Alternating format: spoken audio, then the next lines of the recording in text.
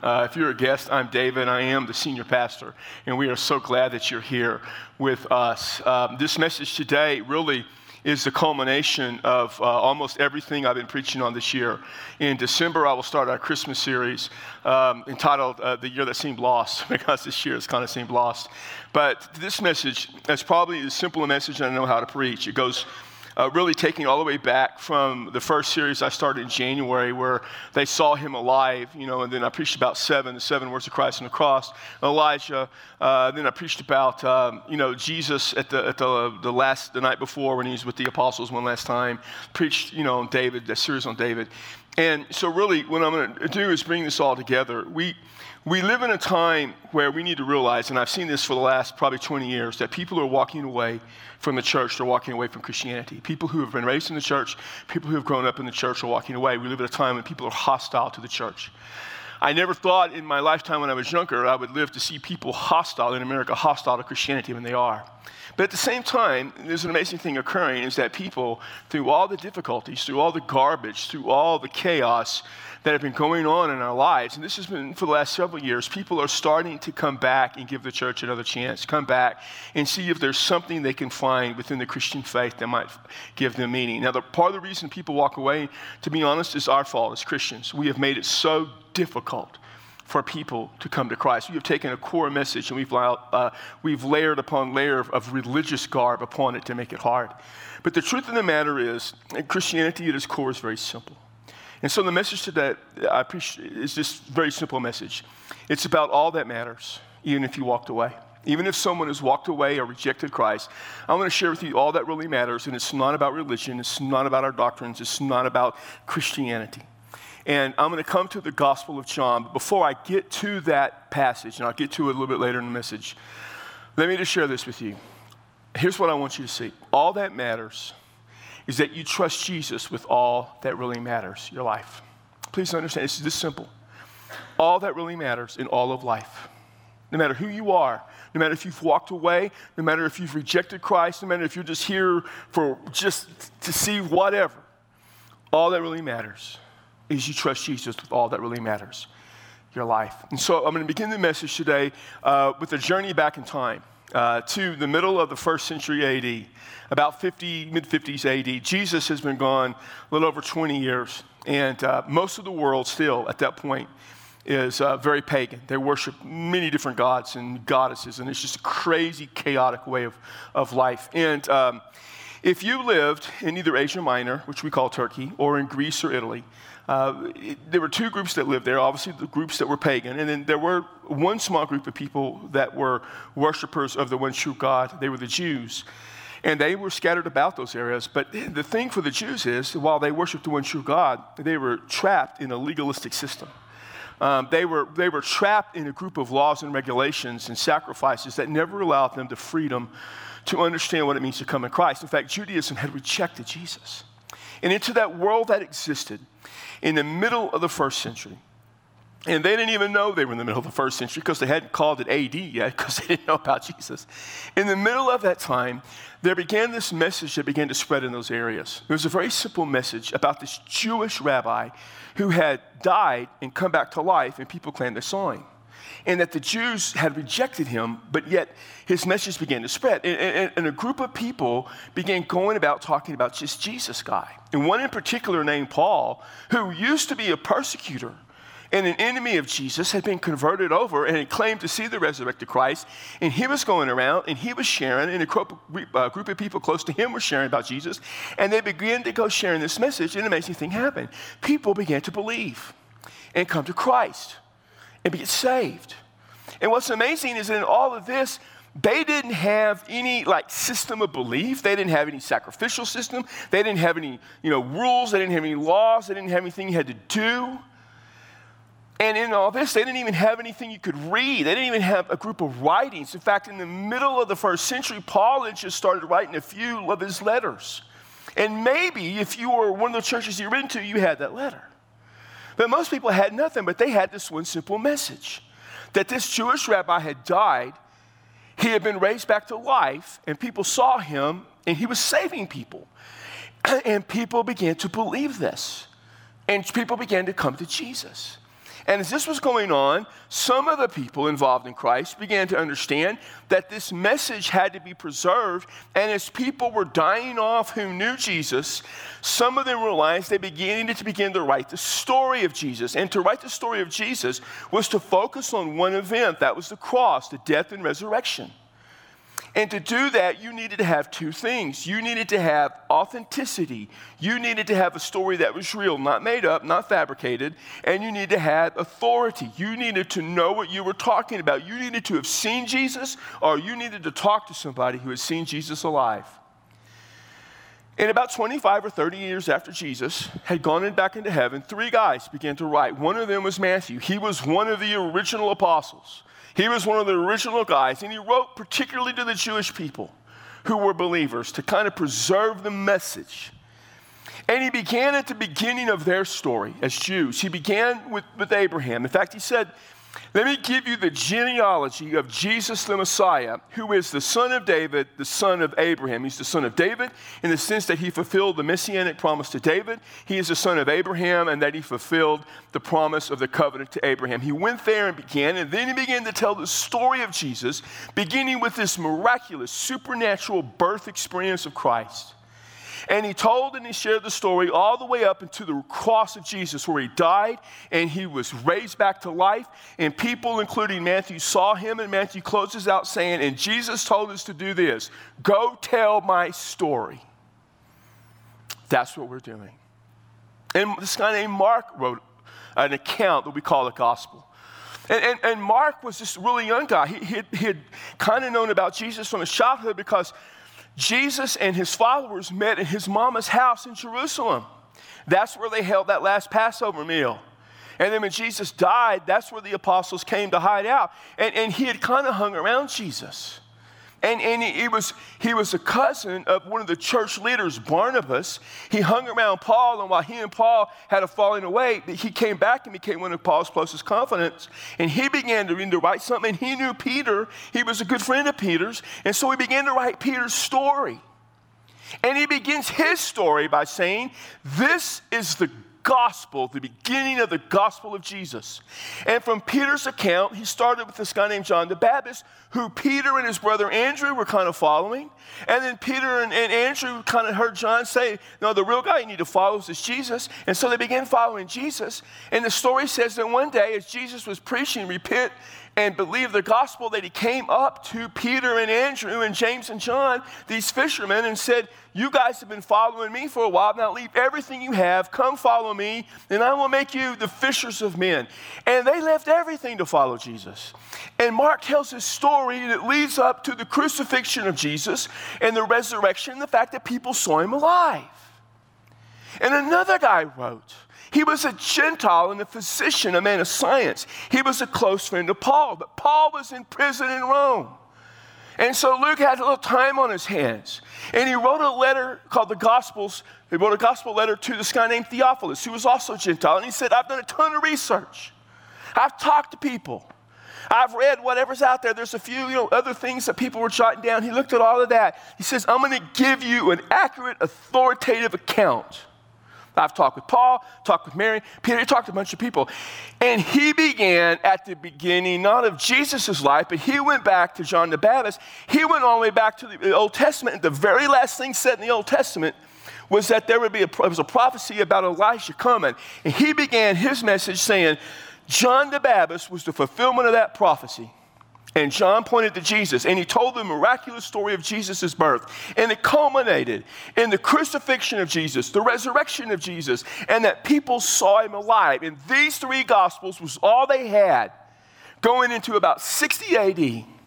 And they didn't have anything else. They didn't have a Bible. They didn't have a New Testament. They were writing the New Testament. If you were fortunate enough, you may be a church that Paul wrote to, or Peter kind of wrote some general letters. Maybe you had a copy of those letters. Maybe you had a copy of one of these Gospels or a fragment of the Gospels. That's all they had. And they began to grow, and they began to grow, and people came to Jesus, and the Jews rejected Christianity. And then towards the end of the first century, the Romans began to persecute them. And then something else began to happen. These false ideas and false teachings began to rise up within Christianity. It always always have been there a little bit. In fact, the reason Paul wrote his letters is because people taught things that were wrong half the time. And so, there was this insidious philosophy that had crept into the church called Gnosticism. In a nutshell, Gnosticism is this complicated, just wackadoodle way of thinking of things. Believed that all salvation was the result of the right knowledge.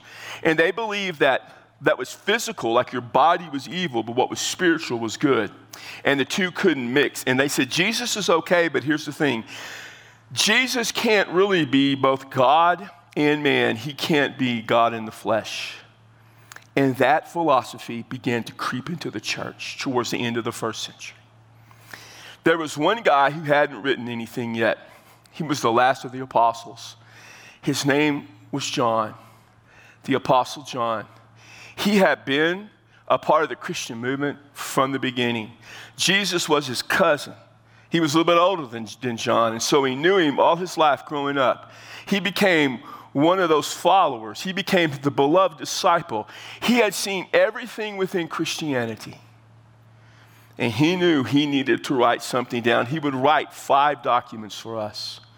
The one that matters to us today, and maybe the most important, is his account of the life of Jesus, the gospel. And he began his gospel with this background of all this heresy this way. In the beginning was the Word, the Logos. And the Logos was with God, and the Logos was God. And a few sentences later, he said, and this Logos became flesh. And we beheld his glory, the glory of the only begotten of the Father, full of grace and truth. He said, in spite of everything you've heard, Jesus, this Logos, is both God and man. And then he began to write the story of Jesus. And he would write how Jesus would do the miraculous and turn water into wine. He met with an old Pharisee and he helped him through his theological problems. He met with a Samaritan woman who was completely an outsider, even in her own people. And he healed people, and he touched people, and he taught people. And he got him all the way up to the crucifixion of Jesus, which he saw because he was at the crucifixion. Jesus said, take my mom and take care of her, and he did, and he came back. And he saw him die, and he saw them bury Jesus. And then on Sunday after the crucifixion, he was with Peter and the other apostles, probably in John Mark's mama's house. And a woman named Mary of Magdala came and said, the tomb is empty. John said, well, I saw him put him in there. And he and Peter took off. They got to the tomb and saw it was empty. And they went back to that room where all those believers and apostles were, and they said it's empty. And about that time, Jesus appeared and said, here I am. And they saw him alive. And people started telling about the empty tomb and about the seeing of Jesus. And the apostles believed, all but one apostle, Thomas. And a week later, they were back in that upper room, and they were saying, Thomas, come on, we saw him alive. And he said, I won't believe anything until I see it for myself. And Jesus, at that moment, appeared. Said, Thomas, here's where they put the nails. Here's where they thrust the spear. And Thomas fell down on his knees and said, my Lord and my God. Jesus said, you believe because you have seen. Blessed are those who have never seen and believe. And then John writes these words. So then, many other signs Jesus also performed in the presence of the disciples. In other words, he said, I've shared with you a lot of signs. Some think the word signs speaks specifically of miracles, but it's part of miracles, but it's anything, including what he just shared. Think about what he just shared in chapter 20. He shared the resurrection of Jesus and that the tomb was empty and people have seen him alive. I mean, that's the sign he said. There are a lot of other signs Jesus performed. And one more chapter to go. There's one more chapter in John, chapter 21, at the very end of it, the last verse. He said, if I wrote down everything, we couldn't even contain all the books of what Jesus did. He said there were other signs he performed in my presence, in the presence of all the other disciples, but I'm the last one standing. I've seen them, but they're not in this book. I didn't write him in this book. But then he talks about what he did write. So he says this in verse 31. But these, the things I have written, but these have been written so that you may believe that Jesus is the Christ, the Son of God. Now, he says, I wrote these things for a purpose. That phrase, so that, speaks of purpose. Translates a little phrase in the Greek that speaks either a purpose or result. It's used twice. In a minute, it's used a result. Here it speaks of purpose. That you might do something, that you might have the potential to do something, that is believe, to have faith. A fundamental theme of John is believe in life. Believe, believe, believe. He said, the God so loved the world that he gave his only begotten Son, that whosoever might believe in him would not perish but have everlasting life. To believe in Jesus is the theme of John. He said, I want you to believe something, that Jesus is the Christ, the Son of God. And the term Christ speaks of him being Messiah. The Son of God is a term that would speak of his deity. Go all the way back to John 1 I told you about. He said this, in the beginning was the Word, and the Word was with God. The Word was God, God in the flesh. That word, Jesus, is the Son of God, God. And the Word became flesh. That word flesh, Jesus, is the Christ. He is the human in the flesh. Jesus is everything I wrote about in John 1. How do you know that? Because I've spent an entire book showing you that, culminating in the cross and the resurrection. I wrote these things so that you might believe, have faith in him, because that's all that matters. Why is that all that matters? Because of the result. So that by believing you may have life in his name. His name speaks of the essence of who he is. It's him. The word life is so critical. That's the purpose. That's the result of believing, that you have life. Zoe, oftentimes used with the idea of eternal life. For God so loved the world that he gave his only Son, that if you believe in him, you may not perish but have everlasting life. Jesus said, I am the way, the truth, and the life. No one comes to the Father but through me. He said, I'm the resurrection and the life. He who believes in me will live, even though he dies. This is the message of John. In the midst of all the chaos, of all the heresy, of all the persecution, of all the garbage that went on, John took everything and boiled it down to this verse. All of it is so you might believe and have life in Jesus. And there still was no Bible. And there still was no New Testament. And there still was persecution. And the church grew and grew and grew. They had a Messiah, Jesus. They had a mission, share him. And they had a message, believe. And why did the church, despite the persecution, and why did the church, despite not even having something to share with everybody because they were in the process of writing it and putting it together, how was the church able to keep growing and growing and growing? And it was simple, because they had this message. And people believed and received eternal life. That's it. People believed in Jesus, and they received eternal life. And that's what the church preached. Believe in Jesus and receive eternal life. We do have people today who are out and out just rejecting Christianity. And a lot of them are hostile to it. By the way, it's always been that way, just not in America. It's always been that way throughout the history of Christianity in the world. They reject it and are hostile to it. We're just not used to it where we live. And there are people who do walk away. But there are also a lot of people who are searching, who are hurting, and who need something. And we know what they need. People need Jesus. It's just that simple. So what I'm going to do for the next few moments is I want to talk to you on two levels. Some of you are not followers of Christ, and I know that. For whatever reason. Maybe you didn't grow up that way. Maybe you just had never got around to it. Maybe you walked away, and for some reason, because of all the craziness and chaos in the world in which you live, you've decided that you want to give it one more chance. I don't know. But you have not followed Christ. And a lot of you have. and you're what we call the church, not this church, but just the church period, but talking to you, we need to see some things and we need to understand some things and be absolutely clear about, because the world we're living in needs Jesus. And what I'm talking about is so important. It is because it is the essence of the Christian faith. So understand this, and I see a lot of this with all the chaos, that this has been probably the most chaotic year, probably going back to the World War II and the Depression, and in the first service, a lot of people lived through all that. I don't think any of you have lived back that far back. But, they understand. I mean, that there was some stuff then, but man, this is crazy. And people are hurting and they're searching, and it's not going to get any less crazy in 2021. And I read what people say, and I hear what people say, and I get emails and things. Well, what we need to do is people need to get back to the Ten Commandments. If we put the Ten Commandments back in schools, everything would be all fine. Can I just tell you that the Ten Commandments have never worked? 3,500 years ago, God gave the Ten Commandments to give to Moses to the people of Israel. It was theirs, okay? And all the laws that went with it. It was theirs. And they said, you are my people, so do this. And they never could do it. 10 commandments, and they couldn't keep them.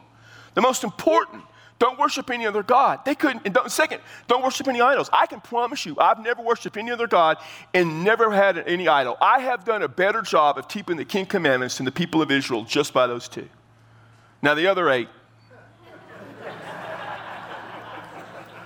depending on how you define a couple of them, it's a little more iffy than others.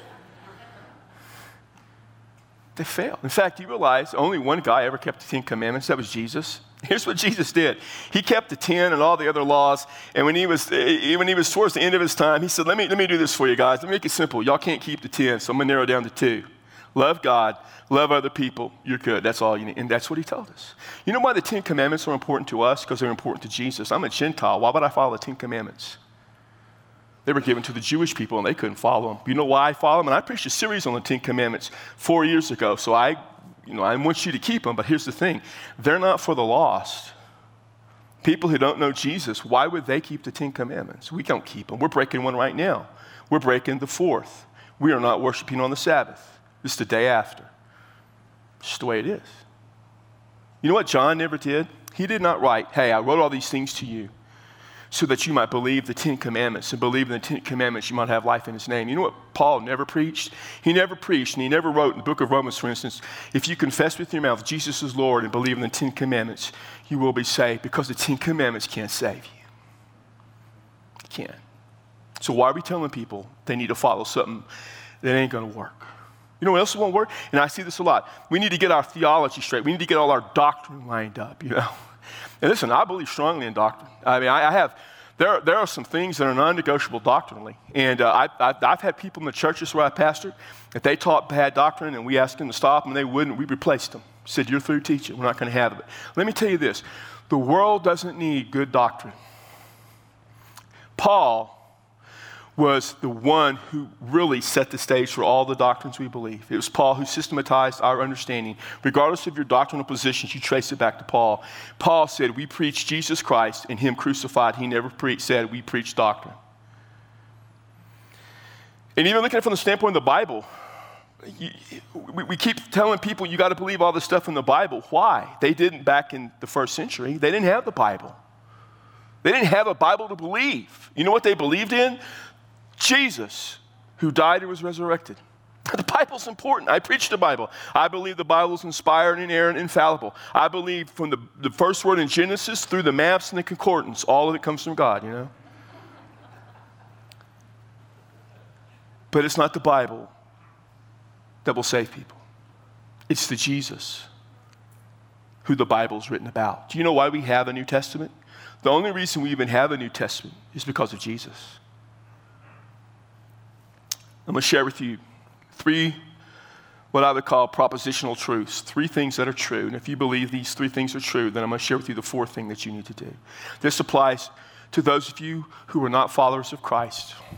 You need to understand these 3 truths and act on them. And if you are a follower of Christ, you are the church, you need to understand these 3 truths are the truths we preach more than anything else, so we could get to the 4th thing I'm going to share with you. The first truth is this: Jesus is the Christ, the Son of God, the Savior, the Lord. That is true. Jesus is the Christ. He is the flesh, the Messiah. He is the Son of God. He is the deity. He is God in the flesh. He is the Word. Because of that, he is then the Savior and the only Savior. Jesus says, no one comes to the Father but through me. That is either a true statement or a false statement. If it's a true statement, he is the only Savior. If he's a false statement, then he has lied and deceived us all. And because he is the Savior, God in the flesh, he is Lord and the only Lord. And we confess he is Lord. The second thing is this: Jesus will forgive all your sin and bring you to God. He died on the cross to take your sins. He took your sins so he would forgive them. He forgave the sins of a guy named Paul. Paul was the guy who was leading the movement in the middle of the first century. Paul had been the guy who hated Jesus so much he wanted to kill all his followers. Jesus forgave Paul. He will forgive any of us of our sin. We do have to repent. We have to admit we're sinners and renounce them. But the truth is, he will forgive you of your sin and bring you to God no matter what. The third truth is simply this: Jesus will give you eternal life. He said, God sent me. God so loved the world. Sent me. You can believe. Life eternal. Life eternal means from the moment you come to Christ, you live in fellowship with God, at peace with God. And when this world ends, you are simply moving on to the next. And you are moving on to the next to spend eternity with the Father in the way that he always intended it to be back in the book of Genesis, chapter 1 and 2, before sin came. You're going to live life the way God always wanted it to be lived. And Jesus provides that. Doesn't mean all your problems are going away. In fact, in most parts of the world, when people became Christians, their problems intensified because they had persecution. Doesn't mean you're going to become healthy all of a sudden. Paul was in horrible health, and Jesus never healed him. But it means you have life with God the way it's meant to be. If those three things are true, and believe with all my heart they are, then this fourth statement needs to be a part of our life. You need to believe in Jesus. It doesn't matter if you've walked away. It doesn't matter if you've rejected him. It doesn't matter what's your religious background. It doesn't matter if you were raised Baptist, Catholic, Methodist, Presbyterian, Lutheran, Assembly of God, Seventh-day Adventist, whatever else is in there. All that matters is you believe in Jesus. In church, let me make this clear. We have to make sure people understand they need to believe in Jesus. That has to be our core message so that people will have faith. Especially in the world in which we live, we need to share all you need is Jesus. So here's the thing. I'll go back to how I started this message. All that really matters is that you trust Jesus with all that really matters, which is your life. So let me ask you this. Have you given your life to Jesus? Have you said, Jesus, I'm a sinner, and I got nothing else I can do and nowhere else I can go. And I'm going to take my life and I'm giving it to you, and I am trusting you to save me. So here and now I'm asking you, save me. And he will. If you will but trust him right now and give your life to him in a moment when we sing, some of us will be up here, and you can come and tell us, I'm giving my life to Jesus. Or you can say, I need someone to help me. Would you talk with me or pray with me or whatever you need to do? You need to be sure that you give your life to Christ today. And for the follower of Christ, you need to peel away all that other junk and understand there is but one message that ultimately matters. And that message is that you believe and have life in Jesus. So, Father, in a really crazy, odd, hard year that doesn't look like it's going to get any better anytime soon, what we really need above all is to put our faith in you. And we put our faith in you because of Jesus. We just simply trust him. So I ask that the person, male or female, young or old, who has never trusted Christ, who has never believed, that God, at this very moment, they would simply believe and give their life to Christ and experience life. Life. Life.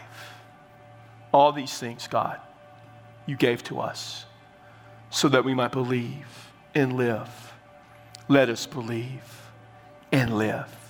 In Jesus' name, amen. Would you stand? You come.